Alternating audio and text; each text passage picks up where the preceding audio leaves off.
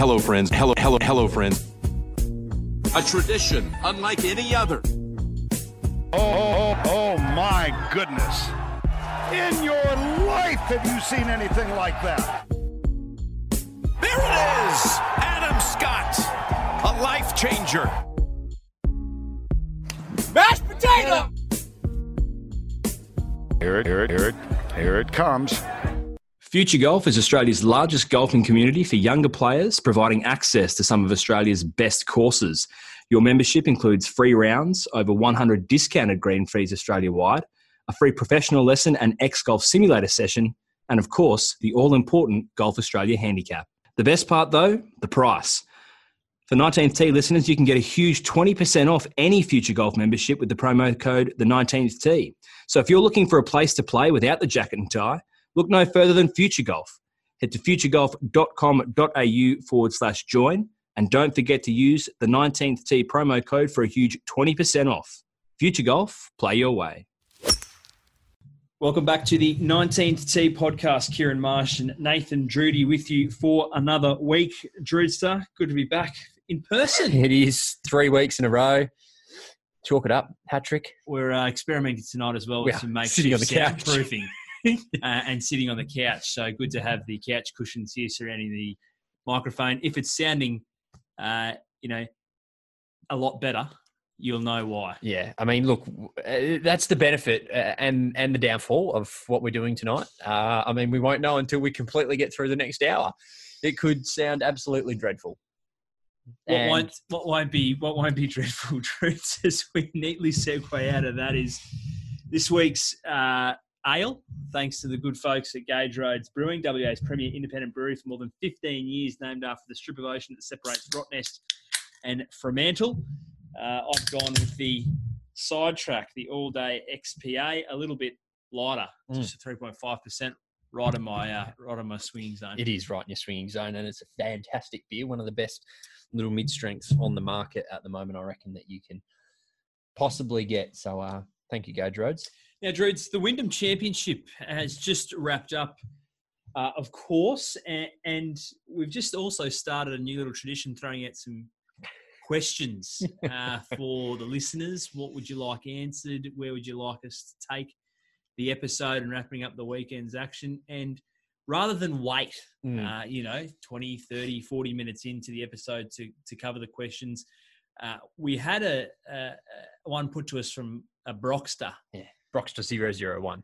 Which I think is the perfect way to start this week's wrap of the Wyndham, because it's probably what an awful lot of people were wondering to themselves following the result. What was Brockster 001's question, Drudes? So a little graphic of Jim Herman winning the Wyndham Championship up on the gram with the question out. Brockster has responded, "Who is he?"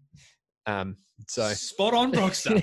And I think, as I said, many people would have been sitting there going, "Jim who? The Hermanator, Trump's boy." It is breaks Trump's through for his third PGA Tour victory. Yeah, it's quite remarkable, actually. All after the age of 38, as I'm sure you'll elaborate on, but really fired on all cylinders today. 7 under 63 to win the Wyndham Championship. Obviously, Billy Horschel was there or thereabouts for much of the day. Went ahead of him on the 71st hole. 71st I wrote down with a birdie, and lifts the trophy. And what is the Wyndham Championship in many respects? It's a bit of a nothing tournament in a lot of ways, considering we came off the highs of the PGA Championship last week into whatever the Wyndham Championship is, plus getting into the FedEx Cup playoffs this week. It was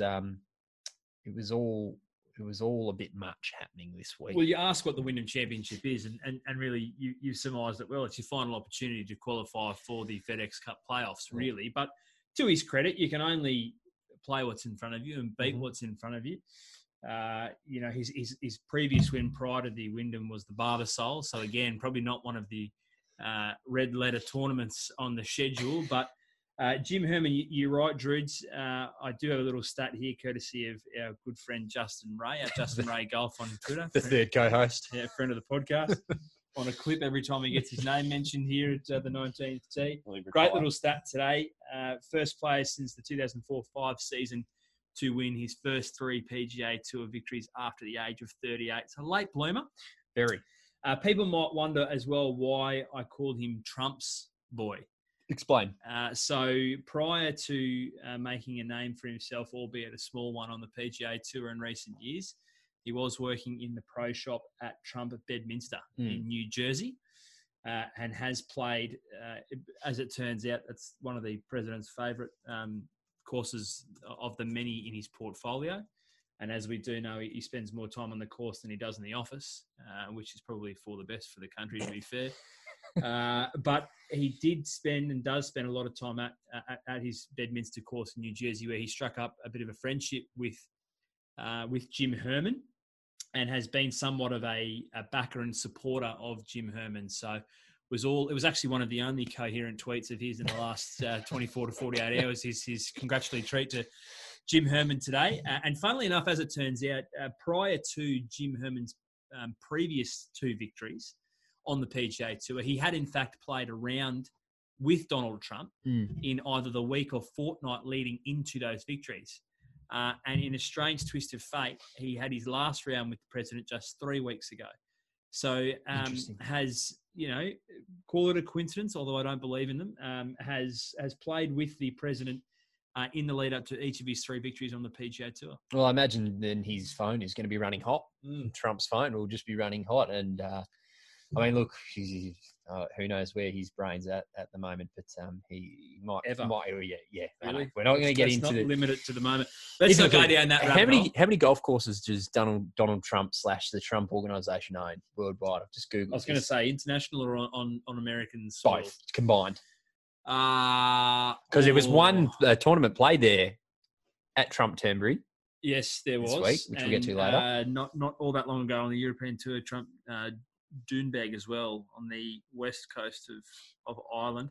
Look, I'm reticent because I feel like the last 2 or 3 times where you've asked me to guess something, I've shot way over. No, you weren't that. What did I ask you last week? I can't remember. There was a career tour money earnings was one a couple of weeks ago. I can't remember who the person was, but I well and truly overinflated their self-worth. All right, spit me a number. Come on. Worldwide Trump courses in the 30s? 17. Okay. I'm getting closer. Getting closer. That's only double. That's not terribly far away. There's just a fun tidbit of information on Donald Trump. This is the most we've ever spoken about that man. Yeah, we digress and we'll bring that to a quick close. Hopefully we don't speak about him too much more often, but hard not to when it comes to Jim Herman. Drudes, you mentioned 64 today. It was 63 today, sorry. Closing 18 of 63. He had a 61 yesterday for a combined closing 36-hole score of 124. 2 reasons I mentioned this. It comes just a week after we mentioned Colin Morikawa. His closing 36 holes of 129 at the PGA Championship was a PGA Championship record. Jim Herman's gone 5 shots better to tie the all-time record for closing 36-hole scores in PGA Tour history. Yeah, it's phenomenal golf when it counts, really, isn't it? That's 61, 63.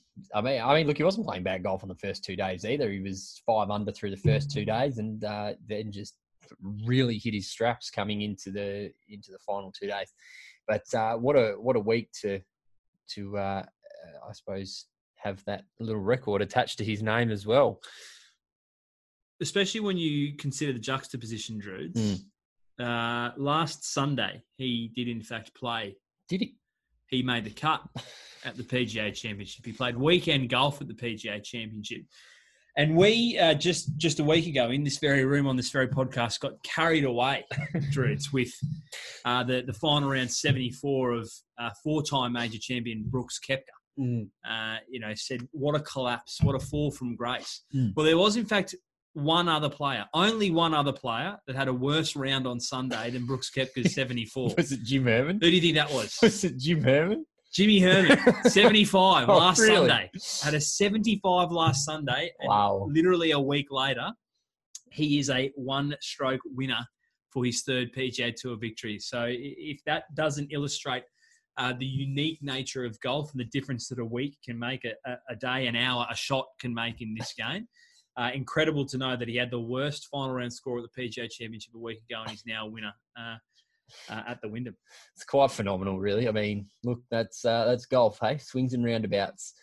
I mean, just going through the leaderboard, I actually don't have a hell of a lot on Jim Herman, to be honest. I mean, I'm sure you've probably got a couple other things that you'd like to add. Well, just one final one, really, that I wanted to mention. Actually, I've got two things. Let me go. Two. That's not unlike you. Just a couple of afterthoughts. My final observation, I thought the coverage, and I don't know how much of it you saw, but it was, and this is probably, I think, telling of the networks who we obviously give an awful lot of brickbats to on this podcast, but the way that they covered him in the clubhouse, waiting for Billy Horschel to finish, was brilliant TV. Yes. Which is a little unfortunate that the best TV they can produce is someone in the clubhouse, not on the golf course. But it was excellent. The drama, the pacing. He at one stage tried to drink water from a bottle with the cap still on. He was shitting himself. He was frazzled, to say the least. Yeah. And the sense of relief that was plain to see on his face when Billy Horschel missed the 8-foot birdie putt to the left that would have sent the Wyndham to a playoff was great television and great drama. So kudos to the network for getting that, if nothing else, right from a broadcast perspective this weekend. Well, this year. Or the last 6 months. Time immemorial, really, Druids. What are your two afterthoughts on Jim Herman? Two afterthoughts. He has now had as many wins as Rory McIlroy in the past 13 months. 2. Yeah, phenomenal. Which I think says more about Rory McIlroy than it does Jim Herman, to be honest. And I suppose, as you touched on at the top, the FedEx Cup, obviously this is the impact point, your last chance to make it. So Herman moved from 192 to 54th in the FedEx Cup standings and booked his spot in the FedEx Cup playoffs. So I believe that is the largest ever jump. 138 spots or something. In a final tournament before the playoffs is what Jim Herman recorded and finds his way into the playoffs. So that's probably Jim Herman. That's probably our winner. To our questioner, I hope that has answered the query of who is he. That's probably as best as you're going to get and as in depth as you're going to get. If you are after more information, consult Google at POTUS, the Twitter feed of the President of the United States. I'm sure he'll be a great biographical source of information on the Herminator. In amongst all the other rubbish. Does actually look a little bit like Sherman. Yeah. Ironically. Does a little. Hence the nickname. Shall we work our way, Druids, down the leaderboard just briefly? Billy Horschel, as you said. Oh, sorry. One more thing, Jim Herman. Did you see the tee shot on the 72nd hole today? Probably in amongst all the other 34-foot apex. Yeah. One of the great stingers with a driver I've ever seen from a man I knew very little about prior to this weekend. So I appreciate a good stinger more than most shots that are played. And in a clutch situation where he had taken the lead with one hole to play and needed to produce an immaculate drive off the 72nd tee. Well, my negative attack angle with driver will also impress you. I can hit a stinger. Yeah, I can. Stinger. I can. In inverted commas. Jim's is a little bit more intentional than yours. Yes. Billy Horschel, as we said, put himself in a position to force a playoff 66, 64, and closing rounds 65 back-to-back Saturday, Sunday. The 8-foot birdie putt, as I said, just fell away to the left. In many respects, it was his to lose, and he actually went and did that. He did lose it. I suppose. Look, I mean, Billy Horschel's an interesting golfer, I suppose, in many ways. He's one of those guys that feels like he's been around for forever and a day. Continues to play really well. It was just that bogey, on 16 that I suppose really cost him. If he had just was able to make that par, I think that obviously would have been much easier, and it probably would have put him in a playoff. I mean, look, it's very hard to stop someone who's rampaging like Jim Herman, but when things come to a playoff, who knows? It's a very different ballgame. Kevin Kisner, did you see what the Kiz was rocking on the putting green? The practice putting green prior to one of his rounds this weekend looked like 2 tennis balls strapped to the soles of his shoes. Yeah, fantastic. You see some truly funky shit on the practice putting greens prior to rounds in the PGA Tour. I don't know what it is. What's with the putting green? Like, is it the experimental phase? To be honest, I kind of draw the line at maybe the corridor of tees or the piece of string, but Bryson's contraptions that he brings with him to the practice putting green, and now Kevin Kisner sporting some sort of lunar contraption, like he's heading to space or something on the soles of his feet. And this is probably why Kevin Kisner is a PGA Tour professional and a truly successful one at that. And I am sitting here in the living room of your self-service apartment at the Mantra Hotels in South Bank, shooting my mouth off in a golf podcast. But show me, or tell me at least, how that translates to you putting well across the course of 18 holes when balance, you can't put them on your shoes when you walk up to the green to take a putt. I would love for him to be able to do that. I'm truly, I'm perplexed. I just read one of the comments, and that's what I'm giggling at. Someone commented, one of the top comments was, I'd rather 3-putt.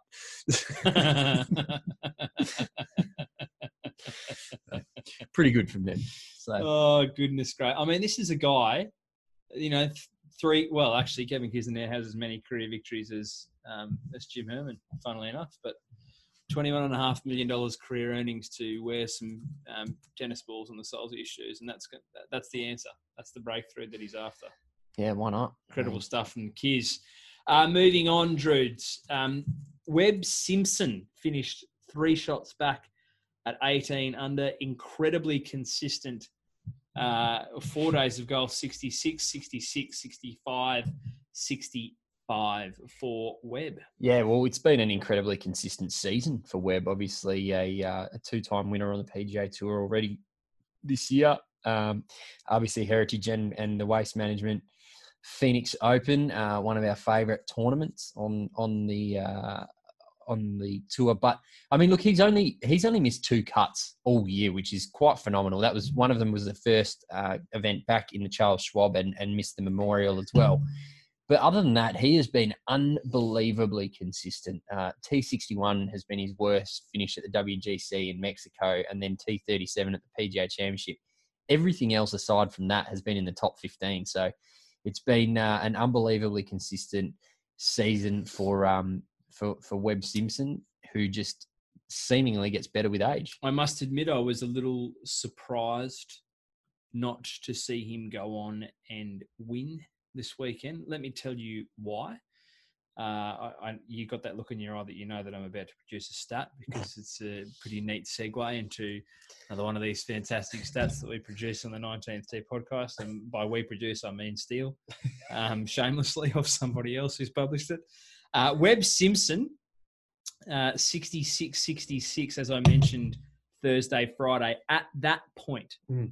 So after the cut, he was 146 under par at the Wyndham since 2010. I think I read a stat similar to that. That's why I put him in my team. 52 strokes better than any other player in that span. Now, he went 65 over the weekend, which meant that he had 11 consecutive rounds of 66 or lower at the Wyndham.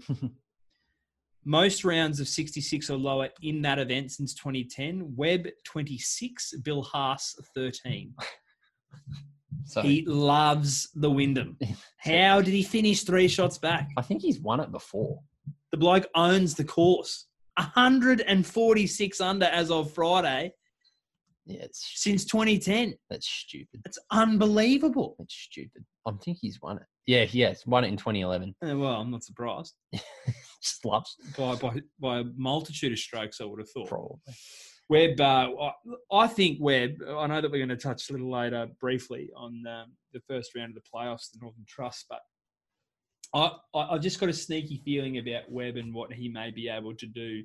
Not suggesting he's going to win, but I think that he will certainly be alive at the pointy end of the playoffs. Well, he's third in the FedEx Cup rankings for that reason. I think, look, if he wins one of the next 3 weeks or finishes inside the top 10 at any of the next 3 weeks, I think you would be hard pressed to find someone else to make a stronger case for Player of the Year than Webb Simpson. 2-time winner.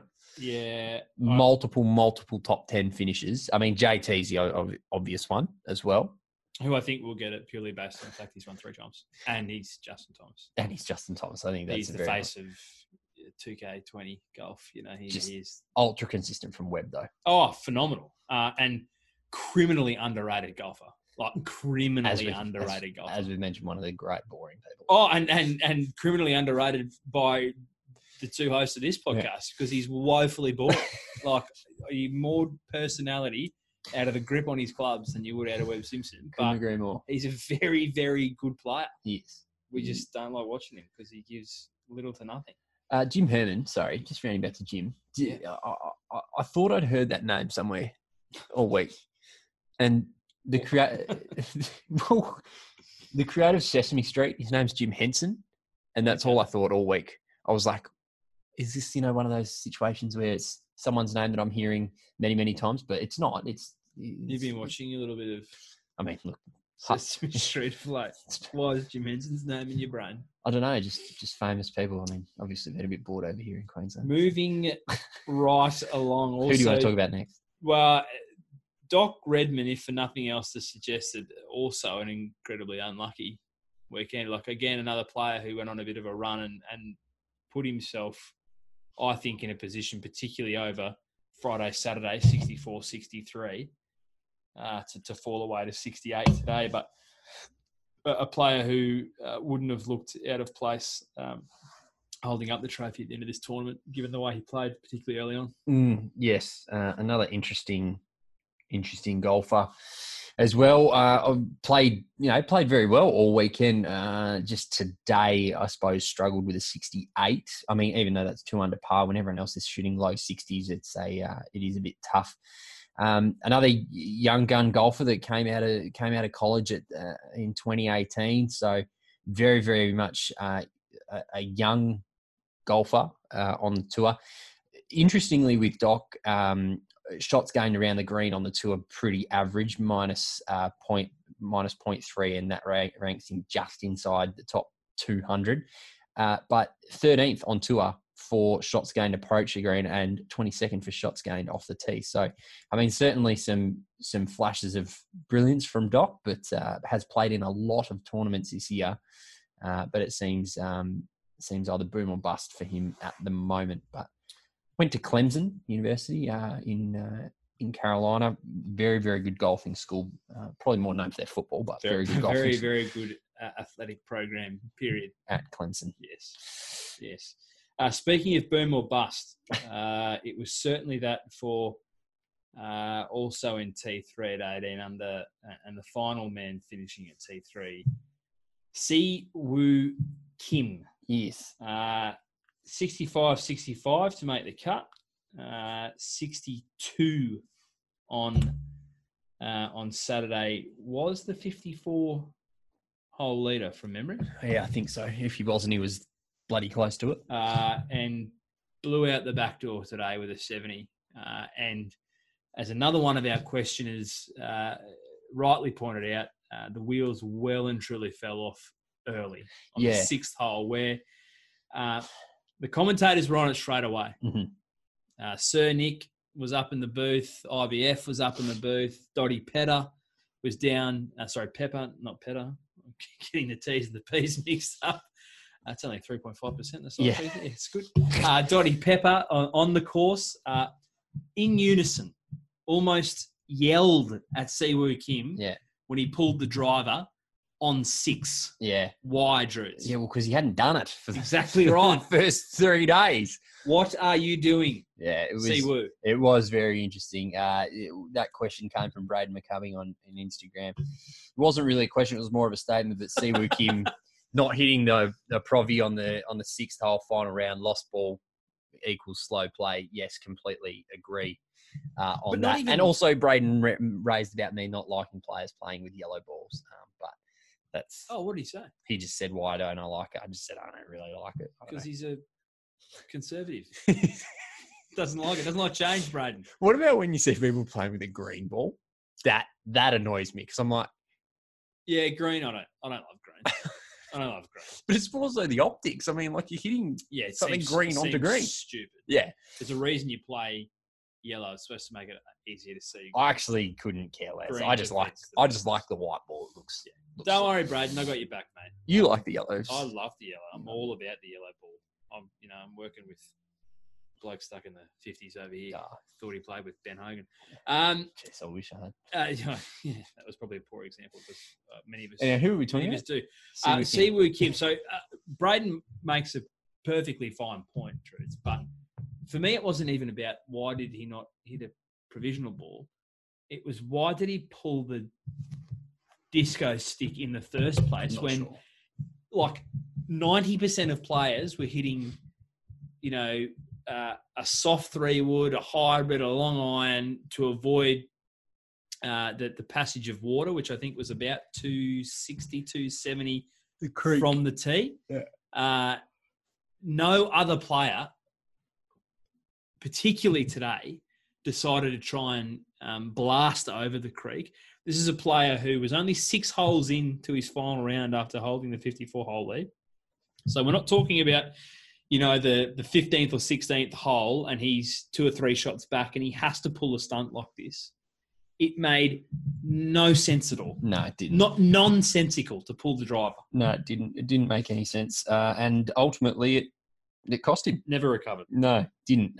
But yeah, it was an interesting decision. It's one of those occasions where I would have loved to hear the conversation with the caddy about why the decision was made. But the mics weren't there for that one. Zach Johnson finished T7 at 17 under alongside a man who we desperately want to see break through, and that's Harold Varner III. 62 on Thursday. He held the first round lead, and then it was really his Friday, Saturday, 69-67 that let him down. He finished today with a 65 to finish at 17 under. But again, I mean, Harold Varner, his name, he's certainly having, I think, far and away his best and most consistent season on the PGA Tour today. He has been in the conversation, unfortunately not in the final round, but after, say, 18, 36, even 54 holes on occasion so far this season. Now it's about stringing 4 rounds together, but he's certainly catapulted himself into the conversation all of a sudden in the 2019-20 season. He has. He probably just hasn't played consistently enough or consistently well enough to be able to enter that conversation. He's played very, very well. I mean, consistent scores today or over the weekend, 62 obviously setting his round up, but then, 4 under through Friday, Saturday is probably not enough to get you really in contention, and then a good round of 5 under today. I really hope he breaks through soon because I think golf needs someone like him he's got a great bit of personality. He was mic'd up. I think he did that, the charitable piece. There was he did. Yeah, it was one of those events. I can't remember, and he was excellent there. So hopefully he breaks through soon. Zach Johnson, I mean, look, I'm not Zach Johnson's biggest fan personally. Just at the President's Cup, we were at a dinner and he was the guest speaker and Luke Elvey was hosting it and asked, Patrick Reed obviously copped a bit from the crowd today and everyone started booing and then Zach tried to start answering the question. Everyone was sort of booing, and then he just kind of spat the toys out, and he was like, "Oh well, I won't answer the question." Then I was like, "Well, just come on, Zach, just grow up a bit." He got into the FedEx Cup playoffs, moved from 129 to 104 and shot, we're talking about 124 over the weekend from Jim Herman.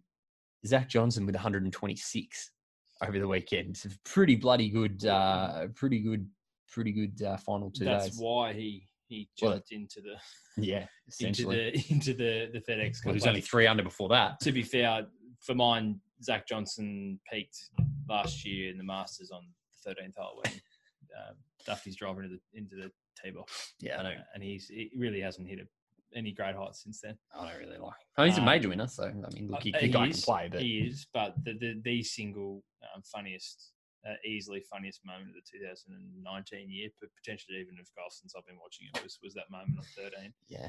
Last year at Augusta National.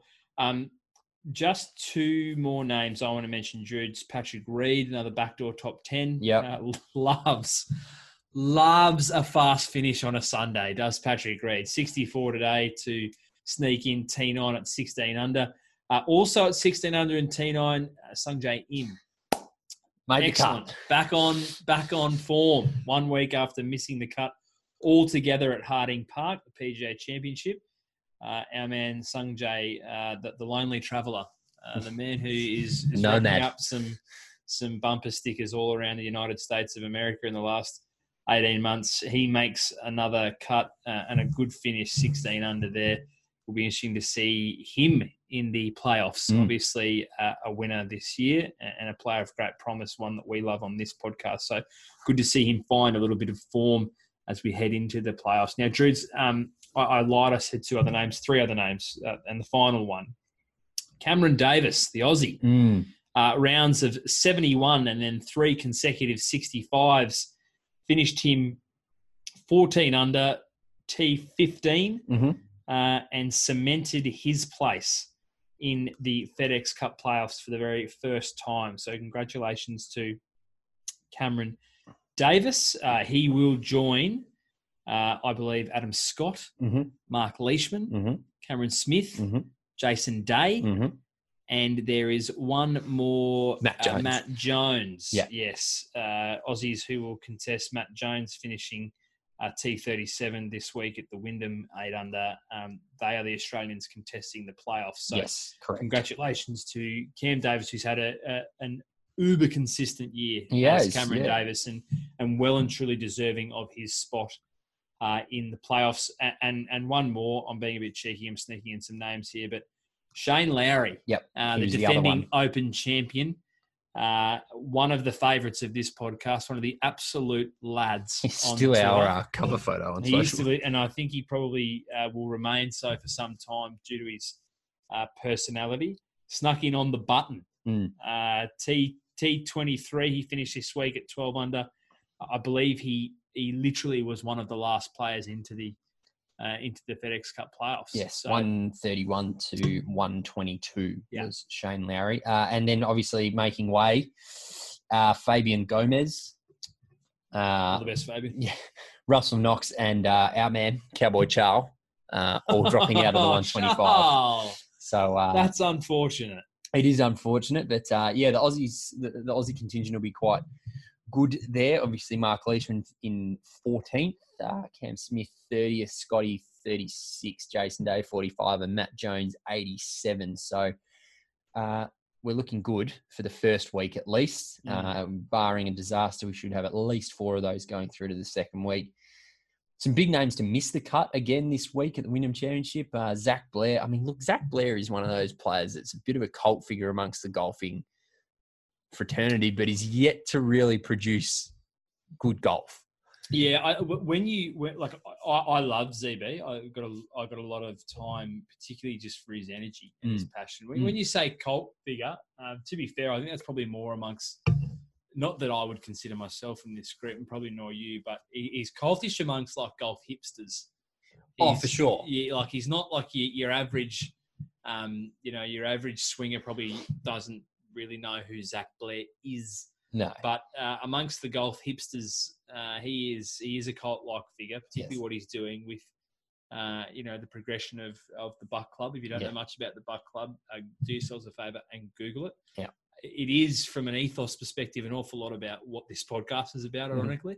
And I think that's why we both have a soft spot for him. But you're right, not necessarily like a player who, is deserving of his spot because he's shown that he is better than Korn Ferry to a level golfer, but hasn't managed to string together the performances that turn heads at a PGA Tour level. And whether or not that is because of literally the other interests, from his golfing professional perspective, that take up his time. But he's an interesting follow if you don't follow him on particularly on Instagram.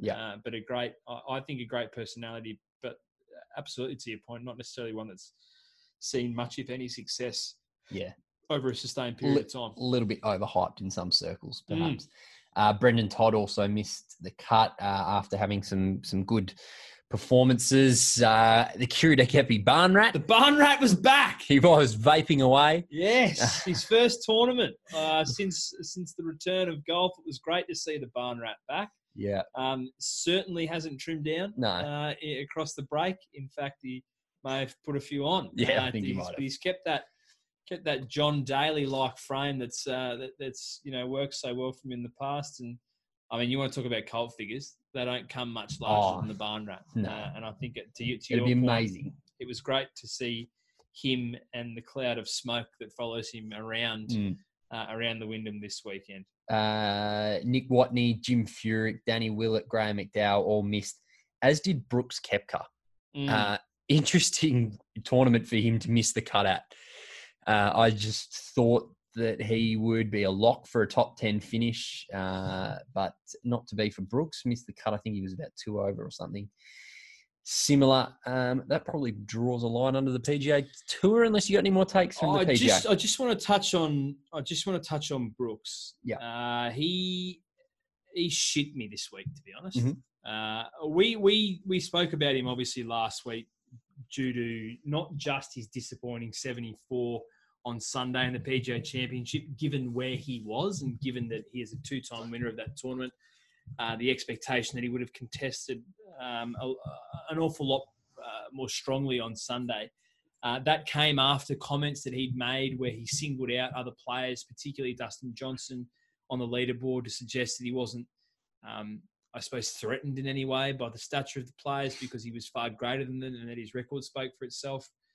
We touched on that last week. What shit me this week is, and this is one of my true pet peeves, whether it's in sport, whether it's in the media, it's the people who go after the media and say that the media are making something out of nothing, when in fact that could not be further from the truth. So there were some follow-ups to Brooks's comments about DJ. There were people who asked him, is that not a strange thing to say about someone who you're obviously good mates with? And he said, something along the lines of, you guys make up your own stories. You overplay an awful lot of things. You've beat that up. And to be frank, there's nothing there. We're not best mates, and that's something that you've created. In 2015, as was rightly pointed out by Luke Kier-Deneen, who's a great follow at LKD on Twitter, 2015, Brooks on DJ. We hang out a lot when we're at home, kind of the same personality. Brooks on DJ in 2018. He's one of my best mates. I love the guy to death. This is not something that people had plucked out of thin air. This is something you are on record in saying, that you have a very close, if not best buds relationship with DJ. Pretty much the same person, great personality. I love the guy. He's one of my best friends. You can't, on the one hand, carve out this reputation for yourself for calling a spade and being the guy that cuts through the bullshit that surrounds golf, and he's the common man's hero because he's Brooks Koepka and he doesn't give a flying about the establishment. Yeah. And then on the other hand, just blatantly lie and deny things that you've already said in the past. It's the same with his injuries. He's not transparent or in any way consistent with what he says about whether it's his back or his knee, or now it's just, I have a non-distinct problem with a part of the body below the hip. Like, just tell us what's wrong, because you are this guy that holds up the fact that you call it as you see it as one of your great qualities. And he's just gone on this really weird turn in my mind. And I don't like, I enjoy the stuff with Bryson. I love the fact that he lives rent-free in Bryson's head. And I like the little digs like he had last week at Harding Park when he played well and said it doesn't have to be scientific. You look good, feel good, play good. I like that stuff. It's this other stuff about essentially contradicting himself that I neither understand nor respect. Like, for me, it takes away from his golf, and I don't really understand what he feels he gets, or what of value comes of it. I don't know. I mean, he's an interesting operator at best. I don't know where Brooks is at from a mental perspective, from a personality perspective. He is an odd fellow. We'll give him that. But yeah, you're absolutely right. I mean, look, since those conversations, there's every possibility that something has happened with DJ, and they're not best mates anymore. Well, we know for a fact that something happened at the Ryder Cup. Yeah, there was a dispute. Many report physical on the Sunday night after losing the Ryder Cup. I reckon DJ would fight dirty too, eh? Yeah, well, you can tell that about him, I think. I reckon he'd bite. He'd be a biter. Yeah. well, I mean, not that we want to besmirch his reputation or receive any sort of cease and desist letters from South Carolina lawyers. But look, something happened. Yeah. Whether or not you want to address the specifics, no one, I don't think expects you to, but don't flat out deny things you've said in the past without just saying, look, we had a falling out. It's not what it used to be. And that's really all I want to say about that. Yeah. I think people would respect that. An awful lot more than what he's doing at the moment. Like, it's weird, to be honest. It's weird to just flat out deny things you are on the record saying in the past. It makes no sense. Yeah, I know. It is. It's very odd. But that's Brooks. I'm happy for that to draw a line under the PGA Tour. I just had to get that off my chest. Okay. Where are we going next? The US Amateur was eventful.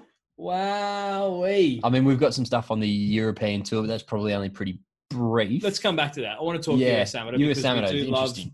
We do love amateur competitions, particularly given we spoke last week about Gabby Ravels just falling short of defending her US Women's Amateur title. Of course, we are both members of the Appreciation Society of the reigning US Mid-Am champion, Aussie Lucas Michelle, who's a good friend of the podcast. Love an amateur competition. Love a match play competition. Yeah. How good is match play? Unbelievable. And to have amateur golf in prime time in a match play scenario on one of the best courses on mainland America, like what you saw at Bandon Dunes today was unbelievable. And it is spoken like in, like in religious tones of people who've played Bandon Dunes and that property, whether it's Bandon Dunes, whether it's Sheep Ranch, the new course there, like the way that it is spoken about in these hushed tones, I think was evident for all to see today, not least of which with the impressive fog that took over the course in probably the final 9 holes. But what was produced by Ollie Osborne and Tyler Straffici. Straffici. I think it's Straffici. Italian. Unbelievable golf. I think it was something like a combined 24 or 25 birdies and an eagle through 36 holes in conditions where, for those who haven't seen any of the pictures, literally we're hitting shots and not knowing where they were landing. Yeah. I could not see the ball. Well, the cameraman was following the ball. It was just this cloud of white, and then there was the ball somewhere up ahead. But just on Bandon, it is such a, I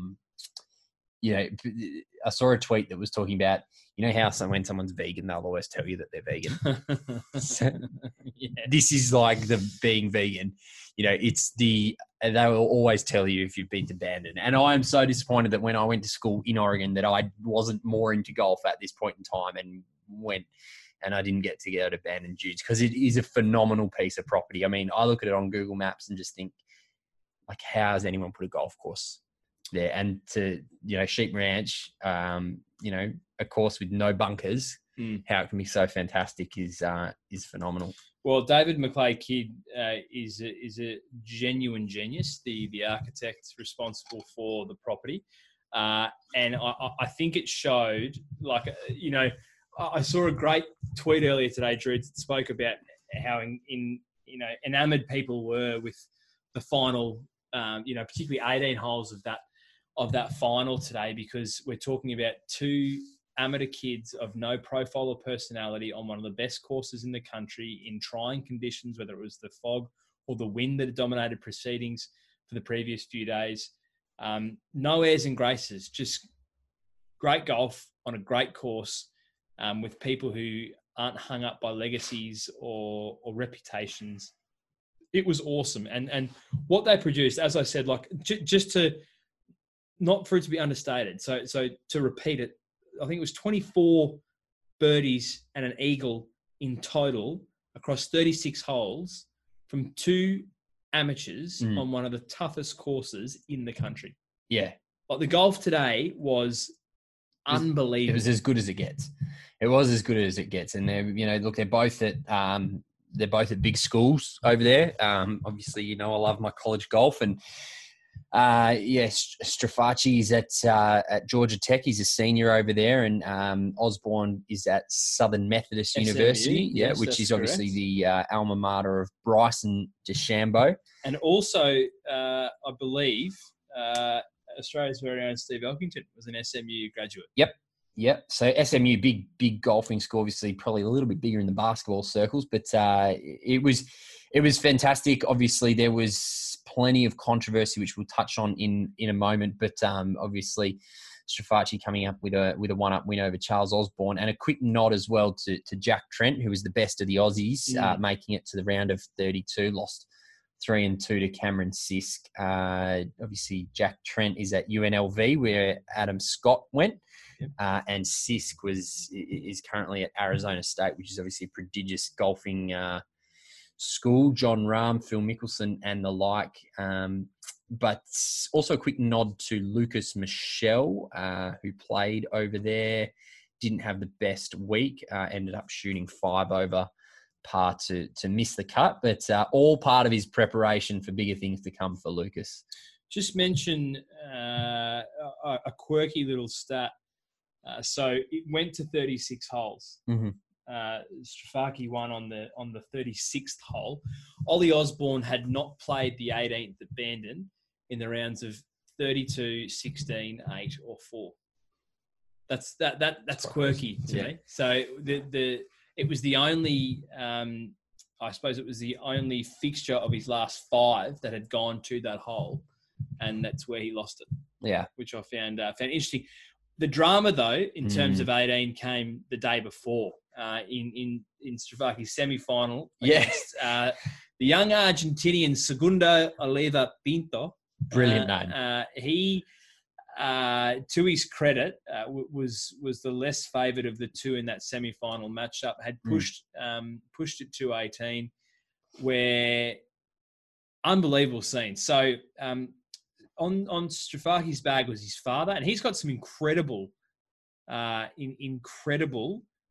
golfing heritage in his family. So his father had previously played in the amateur. His grandfather had played at both the Masters and the US Open back in the 40s. So a lineage for this young man, this young Georgia Tech senior, as you pointed out, that has all the hallmarks of a career ahead of him.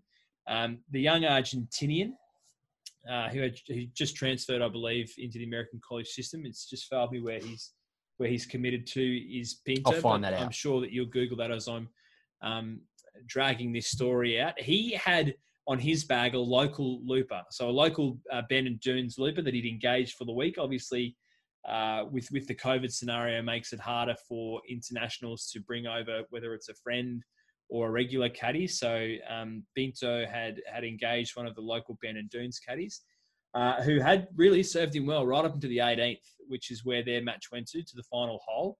And Pinto pushed his approach shot into the greenside bunker. Approaching the shot, the caddy stepped into the bunker and tested the sand levels with his hand, Mm. which not only is wildly illegal and against the rules, but for someone who literally their job is to caddy, I don't understand how he didn't understand that wasn't okay, or maybe he did and just flouted the rules on purpose. Strafagi's father was over his shoulder, and as soon as he saw it, called over the rules official, reported what he'd seen. And what was even more odd was the fact that the local Bandon caddy then vehemently denied that he'd touched the sand. Vehemently denied. No, I didn't touch it. What are you talking about? You didn't see his... Strafagi's dad was like, "Mate, I was standing right next to you. Like, I watched you essentially build a sandcastle." It was the camera angle. Testing the sand, and it took for the rules officials to call in a camera, which was essentially a drone, that showed footage not only of him on bended knee in the bunker, but literally moving his hand back and forth through the sand, which was nowhere near the ball. It was just inside the lip of the bunker. Like, he didn't even go over towards where the ball was.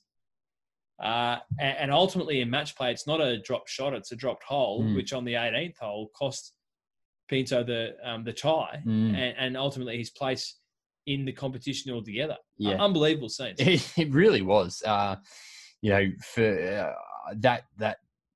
that caddy, I don't think he's been named. I imagine probably won't have a job at Bandon Dunes anymore, I'd suggest. I mean, like, I think he'd struggle to show his face around the shack anymore. Segundo Oliver, I'm assuming it's Oliver, Pinto is at the University of North Carolina at Wilmington. There you go. From Argentina. I mean, geez, he's a good-looking South American rooster. Is a bit of a rooster. He'd be doing very well in North Carolina, let me tell you. I imagine he's studying in bed 9 p.m. every night, I would have thought. Wouldn't have thought he's probably one of those not before marriage young cats. Well, who knows? I mean, what happens at UNCW stays at UNCW. He'd be doing well in match play on campus, let me tell you. Anyway, the US Amateur just, again, another fantastic week. I mean, look, Bandon Dunes, just, I know that I speak so highly of it. It is one of the resorts that I want to stay at and play more than most. I mean, look, I think on Bandon, Pinehurst gets flouted around as being probably the home of resort golf in the US, the fact that it's probably just its own suburb essentially. But I think, similarly with Cabot up in the north, but Bandon Dunes, I think particularly with Sheep Ranch, has really just, again, taken another step forward as to why people would want to go and play there. I mean, Corin Crenshaw designed Sheep Ranch, no bunkers, absolutely phenomenal. That new Sheep Ranch. So I'm hoping that they play another tournament at Sheep Ranch. That would be amazing to see some tournament golf out there. But that's probably all I had on the US Amateur. It was just a controversial week. Agree. Great to see. As I say, it's one of our favourite events for all those reasons that we pointed out and many more. But one we look forward to those amateur tournaments each and every year. So congratulations to our winner, Tyler Strafaki, or Strafici, or one of the other three ways that we pronounced his last name in the last 10 minutes, Trudes. You know who we're talking about. European Tour, you touched on it, Sam Horsfield. The horse. 2 wins in 3 weeks for the horse. Wins the Celtic Classic by 2 shots in Wales. Yeah, pretty rich vein of form for old Sam, the horse. I mean, look, for the Aussies, Jason Scrivener, Jake McLeod, both finishing T14, 7 shots back, so never really in contention. Mav Antcliffe, T31, Scotty Henn, T39, and Minwoo Lee, 72nd. Zach Muzz missed the cut, didn't have the best couple of days over there in Wales, but good form for Sam Horsfield, who was, I suppose, largely unheard of until he won a couple of weeks ago. Watched a little bit of Jake McLeod as well over the weekend. He looked in good touch, which is good to see, obviously. That is good to see. Guest and friend of the podcast is Jake McLeod, the young Queenslander, the Townsville boy. He is back and playing on the European Tour. I hope to see him in the results in weeks to come. I just want to mention briefly, Drew's Thomas Bjorn, of course, the Ryder Cup winning captain of the European team in 2018. Mm-hmm. He was at Celtic Manor on Sunday, but not playing. He had just completed a charity walk from Wentworth to Wales, 210 kilometres, raising money for Golf for Good initiative in partnership and conjunction with UNICEF as well. So got an awful lot of attention, as it should have, for him to walk for the 210 Ks from Wentworth to Wales. Mm-hmm. So I just wanted to make mention of that, a great effort by Thomas Bjorn. Similarly, in Europe, Drudes, over the weekend, American Stacey Lewis won the Ladies Scottish Open, her 13th career victory, first in 3 years and first since becoming a mother, which I think is a phenomenal feat. Having welcomed a child into the world myself, not doing it myself personally, but watching what my wife went through, I think for anyone to come back and play competitive golf after going through, bearing and then giving birth to a child is an amazing effort to get back to that level of, consistency and play. A player who, had won 12 times beforehand. So, fair play, Stacey Lewis. Good to see her back. She had a lot to say, and I think credit to her. She called out her playing partners in the last 2 days for slow play. It was a blight, really, on an otherwise fantastic tournament. It's unfortunate that that's what people are talking about rather than Stacey Lewis's victory, but credit to her, as I said, for taking the time to call it out. She spoke specifically about it in the post-round media. She called on the Ladies European Tour to take action. We know that won't happen, toothless tiger. But I wanted to call out Stacey Lewis because I think not just for the victory, it was clutch. She sunk a 20-foot putt on the first playoff hole to seal victory. But also for her actions post in calling out what we know to be a blight on both the women's and men's game in terms of slow pay. So congratulations to Stacey Lewis. Quirky fact, Druids. First time since 2014 that an American woman has won 3 consecutive weeks on the ladies' European and PGA Tour. Obviously, Danielle Kang, back-to-back winner. Also, she only missed the playoff by 1 shot. Yeah. She's in red hot form. She's caught fire in the last 3 or 4 weeks as Danielle Kang. She has. But yes, the first time in, 6 years since an American woman has won 3 consecutive weeks on the ladies' tour. So congratulations to Stacey Lewis, her 13th career victory at the Scottish Ladies Open. We should mention as well, Royal Troon, one of the great courses, of not just in the United Kingdom, but worldwide. Of course, the site of that infamous Open Championship between Phil Mickelson and Henrik Stenson, one of the great all-time major tournaments, not just Open Championships. The Royal Troon golf course is playing host to the Women's Open, the AIG Women's Open this week. So if you would like to watch golf beyond the Northern Trust and the first round of the FedEx Cup playoffs, do yourself a favour and take time to watch the very best women in the world play on one of the very best courses in the world, the Women's Open kicking off this weekend. Hannah Green and Minwoo Lee as well. Min Ji. Minwoo is her brother. Yes. Both even par, T16, at the same tournament, 5 shots off the pace. Liked the fact that the scoring was very, very close across the entire competition at the Ladies Scottish Open as well. Some big news about the Masters. Walk us through it, Drew. It's probably not unexpected, but all the same big. Yeah, no fans for the Masters. I think it's going to be the tournament that stands out the most as having no fans. I think up until now, we've probably been okay with it. Even at the PGA last week, it was obviously a little bit different. But, playing at TPC Harding Park is, it's not one of the big courses of the world. So I think Augusta National is going to be very, very different come November when we have a Masters tournament. I mean, look, the way the US is going, we might have two Masters because obviously we'll return to it in April. Yes. And we could have 2 without fans. But this one in November will definitely be without fans. So don't know if that benefits anyone, any of the players, if I like playing in front of no fans with no crowd or whatever. But it's not unexpected. It's obviously a little disappointing for golf fans, though.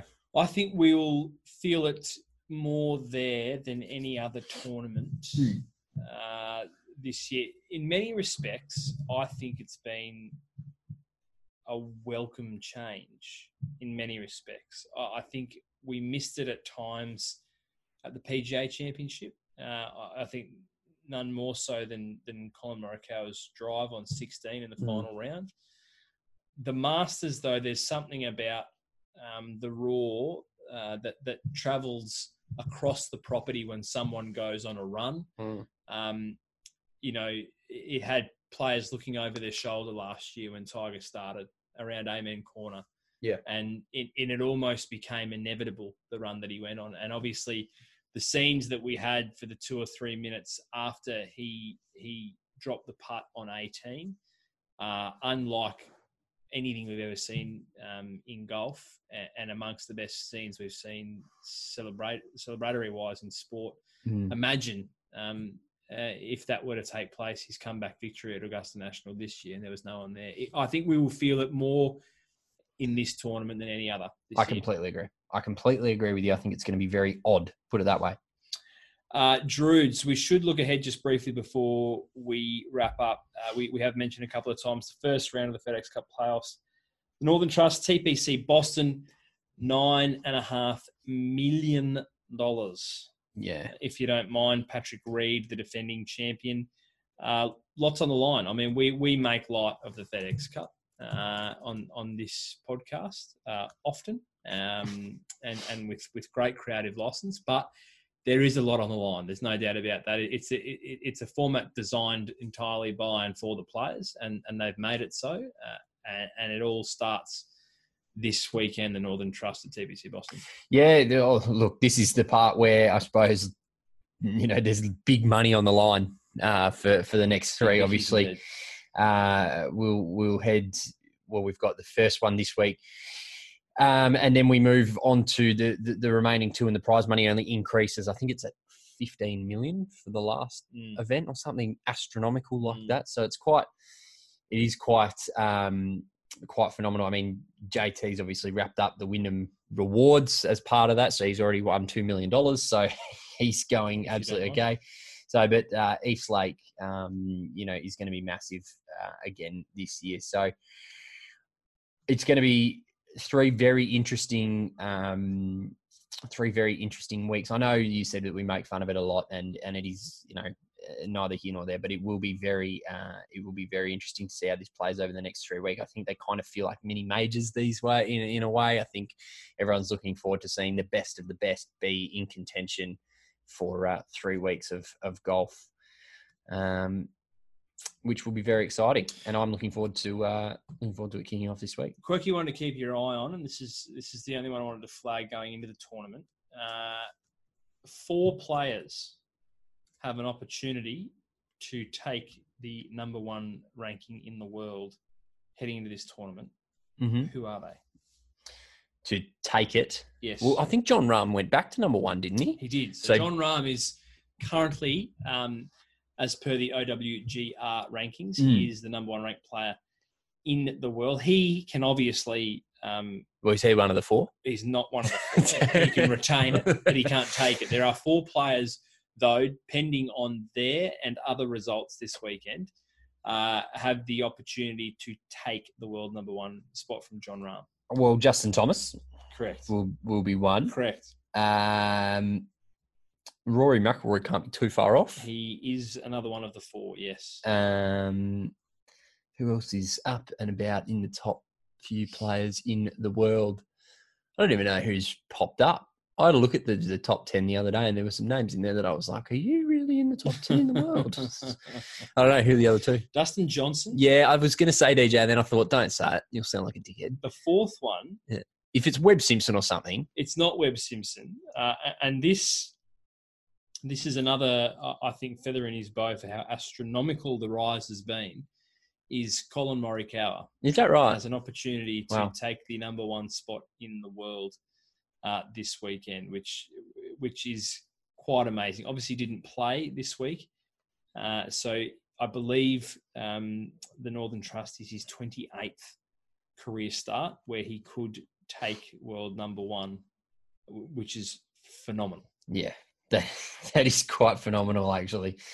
I mean, look, that's wild. When you say the other few names that we just mentioned there, that's for his name to be in contention after 28 starts is something very, very special. So I look forward to the cuts, obviously happening 125 and then 70 and then 30 will be quite interesting to see who makes it. Obviously, a couple of Aussies on that sort of cut line there. What's your favourite cut? Is it 125 to 70 or 70 to 30? 70 to 30. Yeah, I love 70 to 30. 70 to 30 is brilliant. Yeah, but without disrespect to anyone in that 70 to 125 bracket, there's a lot of people making up numbers. Yeah, there's a bit of fat there. Yeah. There's no doubt a bit of fat there. And I know the 125 to 70 is a bigger cut than 70 to 30, but I feel like more to cut. Yeah, you lose a lot more because Brooks Koepka's not in the top 30 at the moment. Yeah, so that's quite phenomenal. So for him to actually be playing at East Lake, he has to play well in the next 2 weeks. Yeah, that's the only part that I kind of like about the FedEx Cup is when there's big name players on the bubble. And I absolutely love it. Yeah, the cut from 70 to 30 to mine is way more interesting, but there's still, I think, plenty to keep your eye on this weekend, and not least of which that chase for the number one spot in the world rankings. Druids, that probably does us. Yeah, I think it does. I think for this week. A few topics in there.